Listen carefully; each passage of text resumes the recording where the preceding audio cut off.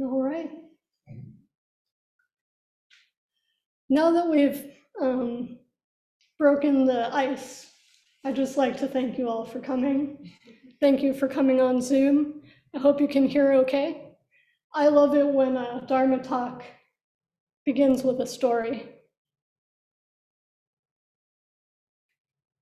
Dongshan asked that question about sentient and non-sentient beings, and his teacher, Guishan, raised his whisk as his answer.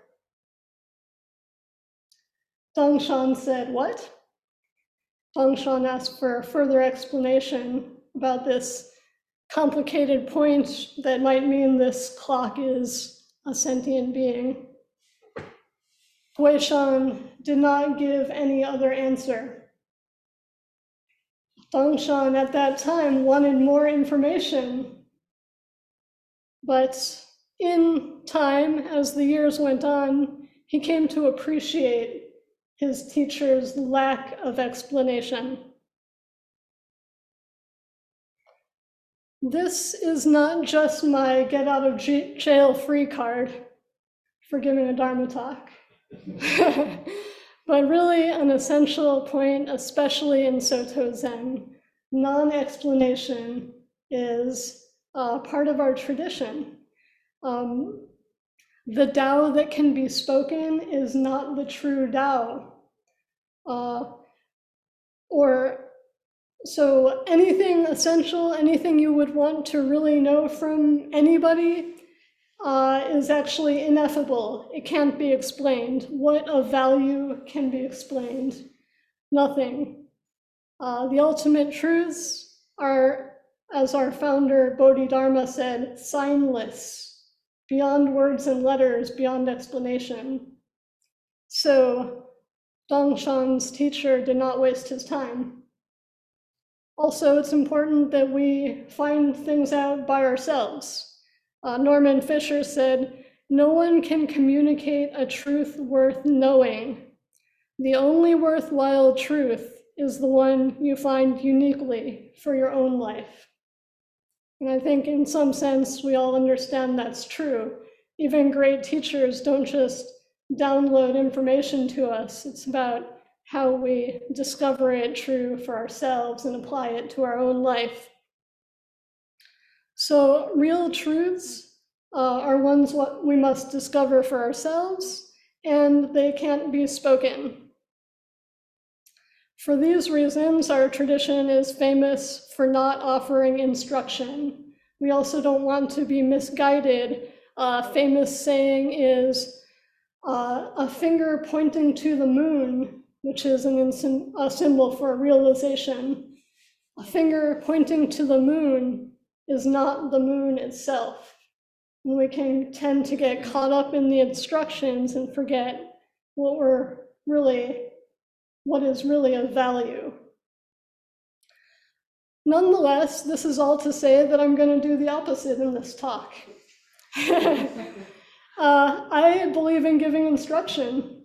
I've benefited from Zazen instruction. Zazen, or meditation instruction, has been given for hundreds, actually thousands of years. And I actually think that a finger pointing to the moon is not the moon itself, but it can be pointing in the wrong direction. And that's not really helpful for anybody. A famous illustration is that plants don't grow by pulling them. You can't pull a plant to make it grow out of the ground. But there are better ways to cultivate the soil. And for that reason, I would like to offer this talk. 4 things I wish I was told about meditation 10 years ago. This is my first Dharma talk that is not just like about my life, a way-seeking mind talk. So I thought if I only sit here in this seat this once, if there's one thing I could do for anybody who might be listening, it's save them time and effort. I've wasted thousands, probably thousands, at least hundreds of hours in meditation. And I don't want that to happen as much to other people. I have to figure a lot out by myself, but other people might be better at taking instruction. So I want to offer 4 things that would have saved me dozens, hundreds of hours in meditation. This is not an exhaustive list. There's great meditation advice out there about how whatever posture you're in can be seen as a yoga posture, or the benefits of sitting outdoors, which are talks by themselves. But I'm just choosing these 4 based on what would have been helpful for me. That implies what you're hearing is what I didn't hear. So there's only some chance that it might be useful to you. And also, I would note that I was told these 4 things. I was told these things probably dozens of times, but I didn't hear. So what you're hearing is also a reflection of just chance and my own brain and what stuck and what didn't. I think if you can get one good thing out of a half-hour Dharma talk, you are doing that is much more useful than my ratio, which might be like one great takeaway for hours of talks. So if you get one good one, I congratulate you, and you're welcome to sit zazen for the rest of the time. Before I go on too long, I really want to thank my teachers and my ancestors, 7 generations, maybe more, 30 generations, maybe more. And I see one of them online.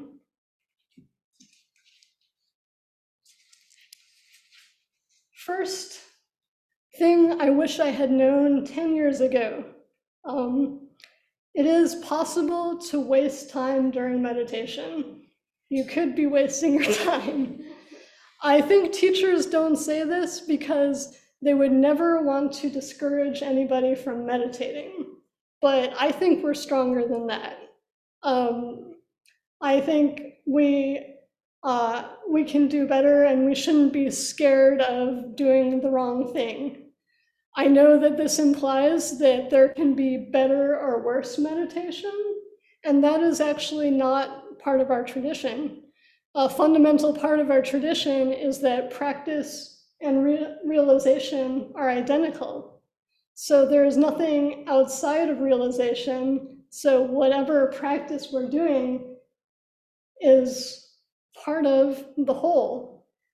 If we're seeking or celebrating something universal, how could anything be outside of it? How could our meditation be outside of it, regardless of what we're doing? So since our tradition is good at holding up opposing truths, it's kind of what we do, this kind of dialethism, I think we can handle it. We can understand that our practice is a reflection and a piece of universal realization, and we can understand that we can move in better and worse directions. If you don't believe me, you could believe one of our founders, Suzuki Roshi, who said, "It is if you are trying to attain enlightenment, that is part of karma.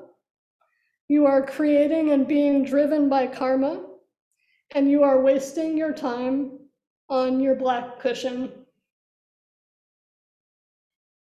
So those words were impactful to me. The fact that our founder actually gave clear direction and said that there is something you could be doing here in the Zendo on your cushion, even when you're being good, silent, not moving, that is actually a waste of time. So that kind of attunes me that there are directions to go and directions that are not as valuable. And according to Suzuki Roshi, sitting is one of them.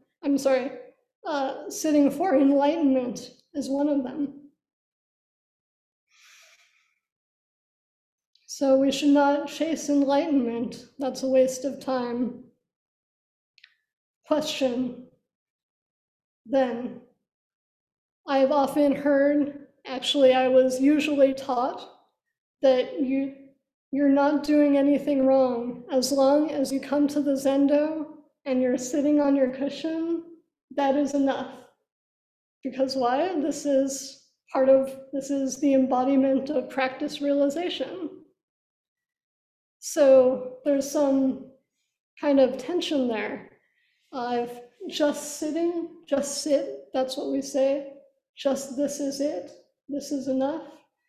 But there's also chasing enlightenment, or I heard from Shohaku Okamura, judgment, judging yourself, he said, is the only thing that you could do in meditation that is not useful. So there's another one. So simply taking the posture then might not be everything. As I've studied with, among other traditions, I've run across a saying from Ajahn Sumedho: if sitting was enough, chickens would be enlightened. So those are hefty words, and I do feel, I don't know this person, but it is a bit of a reply to a tradition like ours, and Ajahn Sumedho is on a different strain of our same family tree.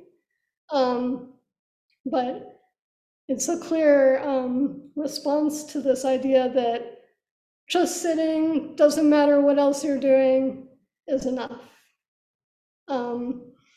It is true that if we're sitting on our cushions, we're not probably kicking anybody, so that's a good thing. But there can be, what if I'm kicking somebody inside my head, like myself? That's probably not the best use of my time on my black cushion. I will say, I believe that there is a turn that can take place, which is noticing. If I'm chasing enlightenment, Suzuki Roshi says that is not a good use of my time. But if I'm noticing I'm chasing enlightenment, that could be valuable mindfulness of mind. If I'm noticing that I judge myself, that could be useful to me. Maybe I'll learn something from that. So if I say that there's a way to waste our time on our cushion, another point that would be a question, there will be time for questions later to bring up. Another point would be, then a whole piece of our tradition is about practicing with preferences. So are you saying you have a preference for not wasting your time? And that would be a good gotcha. We're strongly told not to compare our meditation. One of my favorite Zen teachers, Mel Weitzman, got very upset when a student of his said, I had a bad period of meditation today. I had a good period of meditation. So did Suzuki Roshi. They didn't like that. To me, if I think about it for myself, and you're welcome to think for yourself, I feel that that is because progress might not be linear. So it's not saying that we shouldn't work to curate our minds towards cultivating good soil, positive habits, but rather not to get lost in any kind of momentary good or bad. Just let it come and go. We don't know I don't know if the worst day of my life will be followed by the best one or vice versa. Same thing in meditation. what if, I don't know this, but what if there was some crazy effect where you have your worst period of meditation a moment before your best one? So I do feel that meditation may not be a linear, like, oh, I was able to count 2 breaths today, maybe tomorrow I'll count 3. I don't think it's linear like that. So I think a big point in practicing non-preference and not comparing good and bad is just staying out of thinking that it's not worth meditating if you've had a bad period. What you consider or judge to be a not as good period of meditation.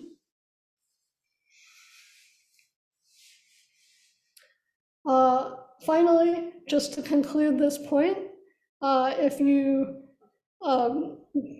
want to either confirm or object to this point that it is possible to waste time in meditation, just go outside, and that big chunk of wood that is the Han, that's actually something that is usually struck to invite people to meditation.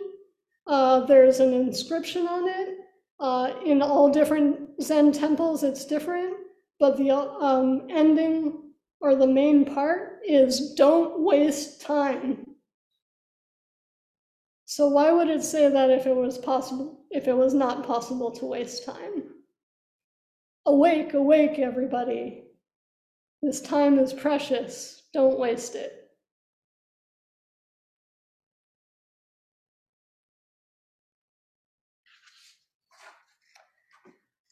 It is possible to waste time during meditation. But that's okay. We all waste time. I've probably wasted more than everybody here, so it's all good. Item 2, meditation might not begin immediately upon sitting.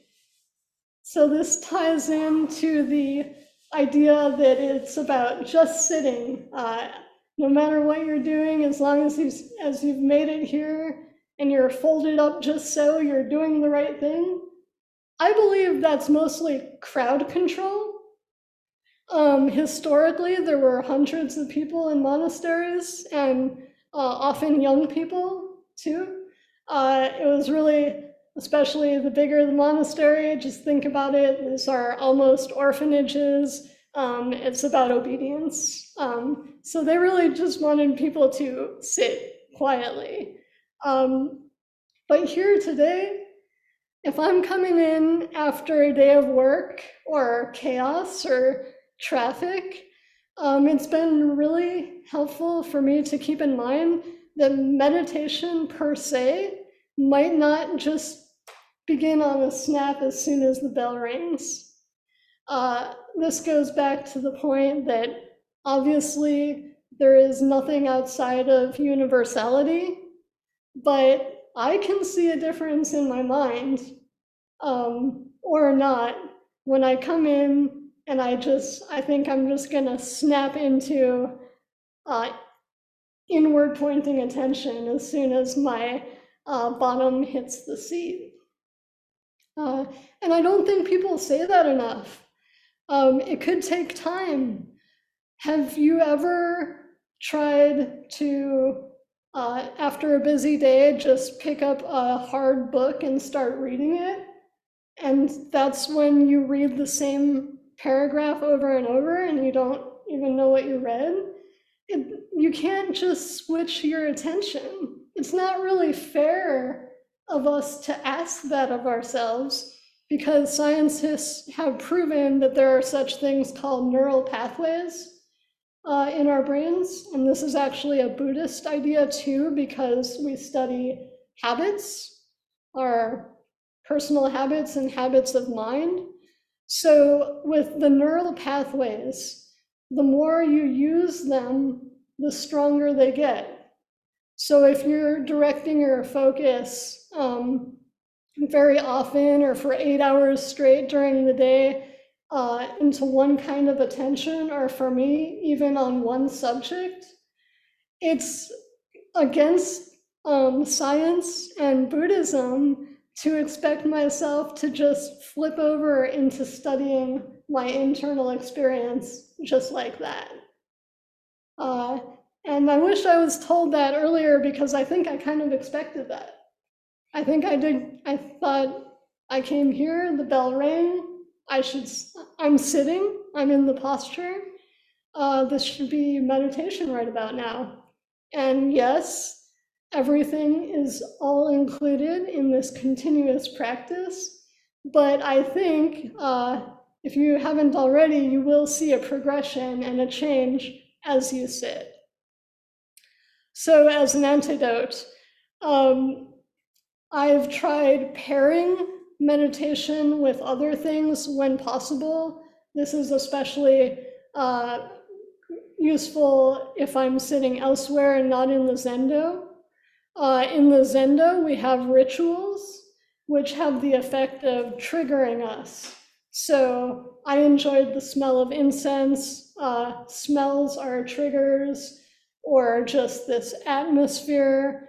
As soon as if I've spent many periods of meditation here, then my mind grows the habit, and with those habits are the atmosphere. So that's why when we bow as we walk into the Zendo, even though it's not part of meditation, seated meditation yet, it's actually part of the whole day, and it's part of meditation. So that's a good benefit of rituals. At home, I know ideal for me would be to do like 45 minutes of yoga and then 45 minutes of sitting. I don't really know who has that kind of time.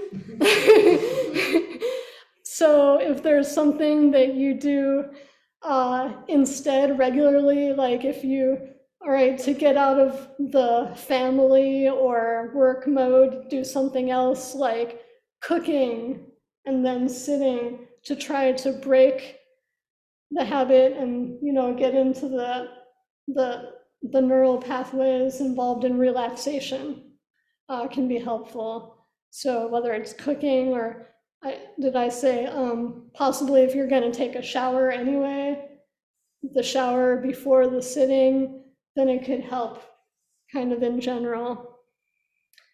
Most of all, the most important part to me is knowing it and observing it. Because if I observe the movements of my mind and I know that what's going on, I can relax and I'm not under pressure. I don't feel like I should just be snapping to attention. And that mindfulness of mind is itself useful. So meditation may not begin immediately upon sitting. Speaking of which, item 3, pay attention to the relationship with time. So I did mention, I kind of gave away a little bit earlier that you can watch a change during a meditation period. Zen and sitting and Buddhism have very interesting relationships with time. Dogen Zenji says being itself is time, as we've studied in the morning book group previously. So being is time, he says. Another interesting point is our tradition sometimes talks about sudden enlightenment, immediate realization. There's a story about a monk who, old guy, of course, was sweeping some stones the way Zen monks do, like with a rake, was terrible at practice. And then at some very advanced age, a little pebble hit his rake and he was immediately enlightened. So just like that, just the strike of a pebble on the rake, and he gained realization. To me, the funny thing is, he suddenly gained realization after like 30 years of practice. And the Buddha has a similar story. one night he, according to legend, if you will, what became enlightened after many, many years of practice. So this many years of practice and sudden enlightenment, just pay attention to the relationship with time. There's as many stories about a momentary enlightenment that takes 20 years to solidify. So there is a sense of kind of like beginner's luck in meditation. Some of the best periods per se are the earlier ones when we have no expectations. Nobody's shoved all these words into our heads. And beginning sitters have very good experiences sometimes. And then the teachers always say, okay, now practice for 20 years. Because that's when any kind of momentary realization comes to the test. 20 years of practice. I also think time is an important aspect to study, formally or informally, doesn't matter, because of the quickness of the world today. For me, if I don't like what I'm watching on TV, in 5 seconds, I will not be watching it. For me, if a website doesn't load, in about 1 second, I'll be on a different website. Everything happens very fast or not at all. And I feel, Patrick said I spent some time in monasteries and monastery-like settings, that my respect for process has decreased as I've become more used to having things happen instantly. And it actually does change one's expectation. So I have to remind myself that, yeah, like sitting is a process. Depends how long you're sitting, 2 minutes, 20 minutes, or 20 years. The Dalai Lama says, even a few minutes of meditation a day are useful. And I think that's very encouraging. When I began sitting, I sat for like 3 minutes and I almost couldn't take it anymore. But you know, it's not about how long. So I kept going. So that's good advice. Now, as I watch my mind, like I said before, the first 3 minutes, like that's not even, I'm still in other places. Regardless of tradition, they say meditation is about the present moment. And I'm definitely, even if you're in the present moment for like a millisecond during a period of meditation, at first I'm still thinking about way more other things than if I sit for a 30-minute period. I can, for me, maybe you're better, after like 30 or 40 minutes, I can just start to feel it start to loosen. If I'm being mindful of my body internally, there's little animals in there, not real ones, but feelings and effects. They don't even come out for the first 40 minutes. They're like little creatures that are scared. They're used to being overridden. So for me, it's interesting to watch duration. A few minutes is okay, and with duration, there are other things. So one way that I've practiced with this is expanding my expectation around process. Just like watching an egg cook. Just watch that process happen, and it'll, for me, it increases my understanding that things actually do take time. Usually I cook everything on high just so it'll be done faster, but just widening. On that note, I wanted to share a poem from my friend Michael Warner, who died of actually pancreatic cancer. And my thoughts are with people who have this, and thankful that others are treatable, but his was not. And he had very limited time. He was only 40, very short expectation to live. And he took the time to write me this letter, and he took the time to write this poem. A few minutes of listening to an ice cube melting.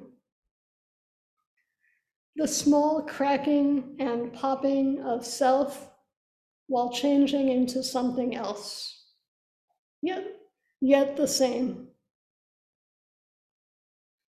A few minutes of listening to an ice cube melting. How many people have done that recently? Not me. Usually when people have a sentence like that, they go out and do a million things, and he did some of that too. Go see places and hug people, and he did that too. But in his limited time, he sat and watched an ice cube melt. And yet something in this poem is like, it makes me think he had the full experience. He had the full experience.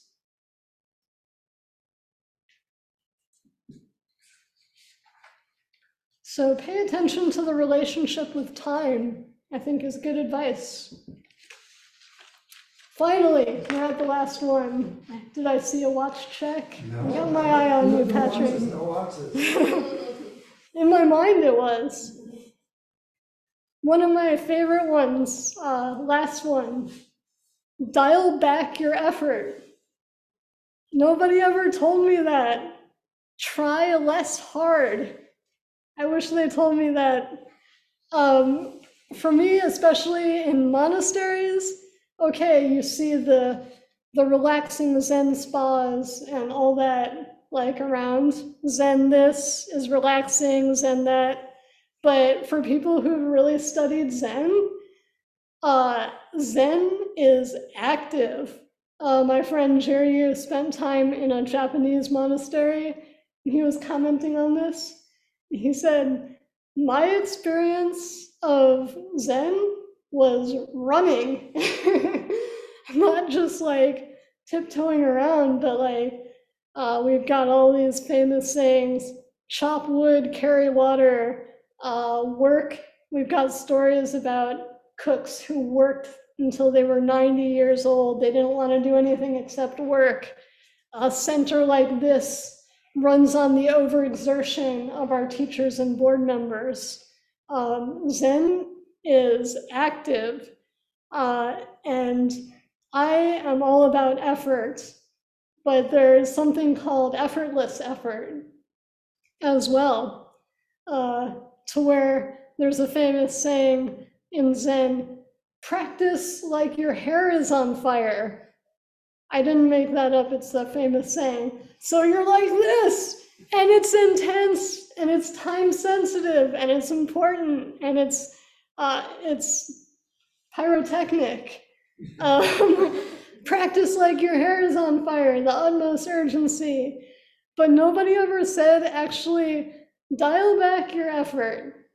Until I read that in a book by Shyla Catherine, who is an insight teacher, called Focused and Fearless. She says, try doing less rather than more. Half the effort might be sufficient to bring composure and balance to attention. You may not even be aware you are doing too much until you stop. Tension in the face and eyes may indicate excessive striving. So that is definitely me. I'm just, all about it. But I remember my old yoga teacher used to say, try easy. Try easy, Rachel. Don't try hard, try easy. Because you can't force these things. In meditation, I found that when I actually dialed back my effort, that was useful. So I would encourage you, I found dial back my effort 15%. And just look at it. And even if it's not right, just that mindfulness of what you're doing is useful. Mindfulness of mind, mindfulness of experience. So I found that I was like, all these years, nobody said, try easy. Don't sit as hard. Pretty interesting. This kind of mindfulness and experimentation, watching my mind at all times, is all part of Zazen, whether sitting or cooking an egg. Thank you so much for listening. I hope at least one thing helped. And if there are any questions, I'd be happy to provide an answer that you'll either hear or not hear. And just a quick announcement that we are recording this, so if you don't want to be recorded, maybe you'll have to ask Rachel a question during the snack period. Oh, yeah. And yeah, for those in here, there are cookies after this, so just saying.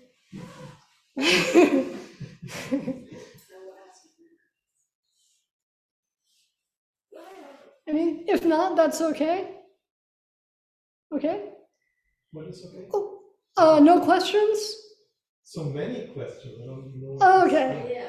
We'll talk about it. You could, yeah, write me a letter, or we'll talk after, or just converse. Thank you so much.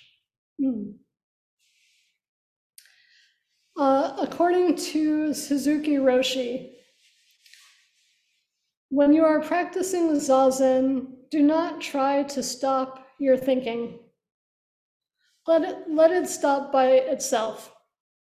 If something comes into your mind, let it come in and let it go out. It will not stay long. When you try to stop your thinking, it means you're bothered by it. Don't be bothered by anything.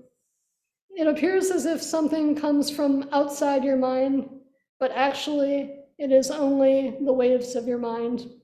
And if you're not bothered by the waves, gradually they will become calmer and calmer.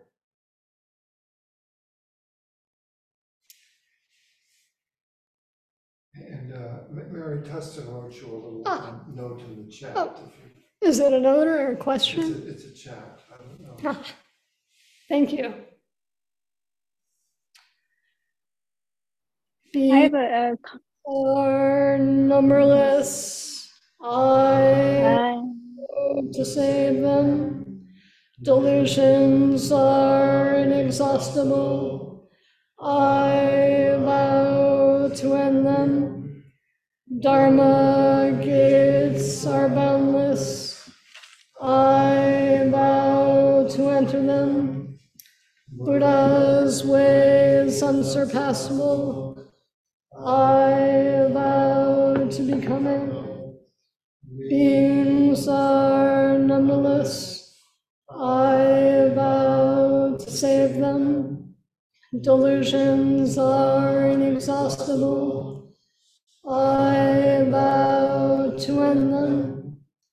Dharma gates are boundless, I vow to enter them. Buddha's way is unsurpassable, I vow to become it. Beings are numberless, I vow to save them. Delusions are inexhaustible, I vow to end them. Dharma gates are boundless, I vow to enter them. Buddha's way is unsurpassable,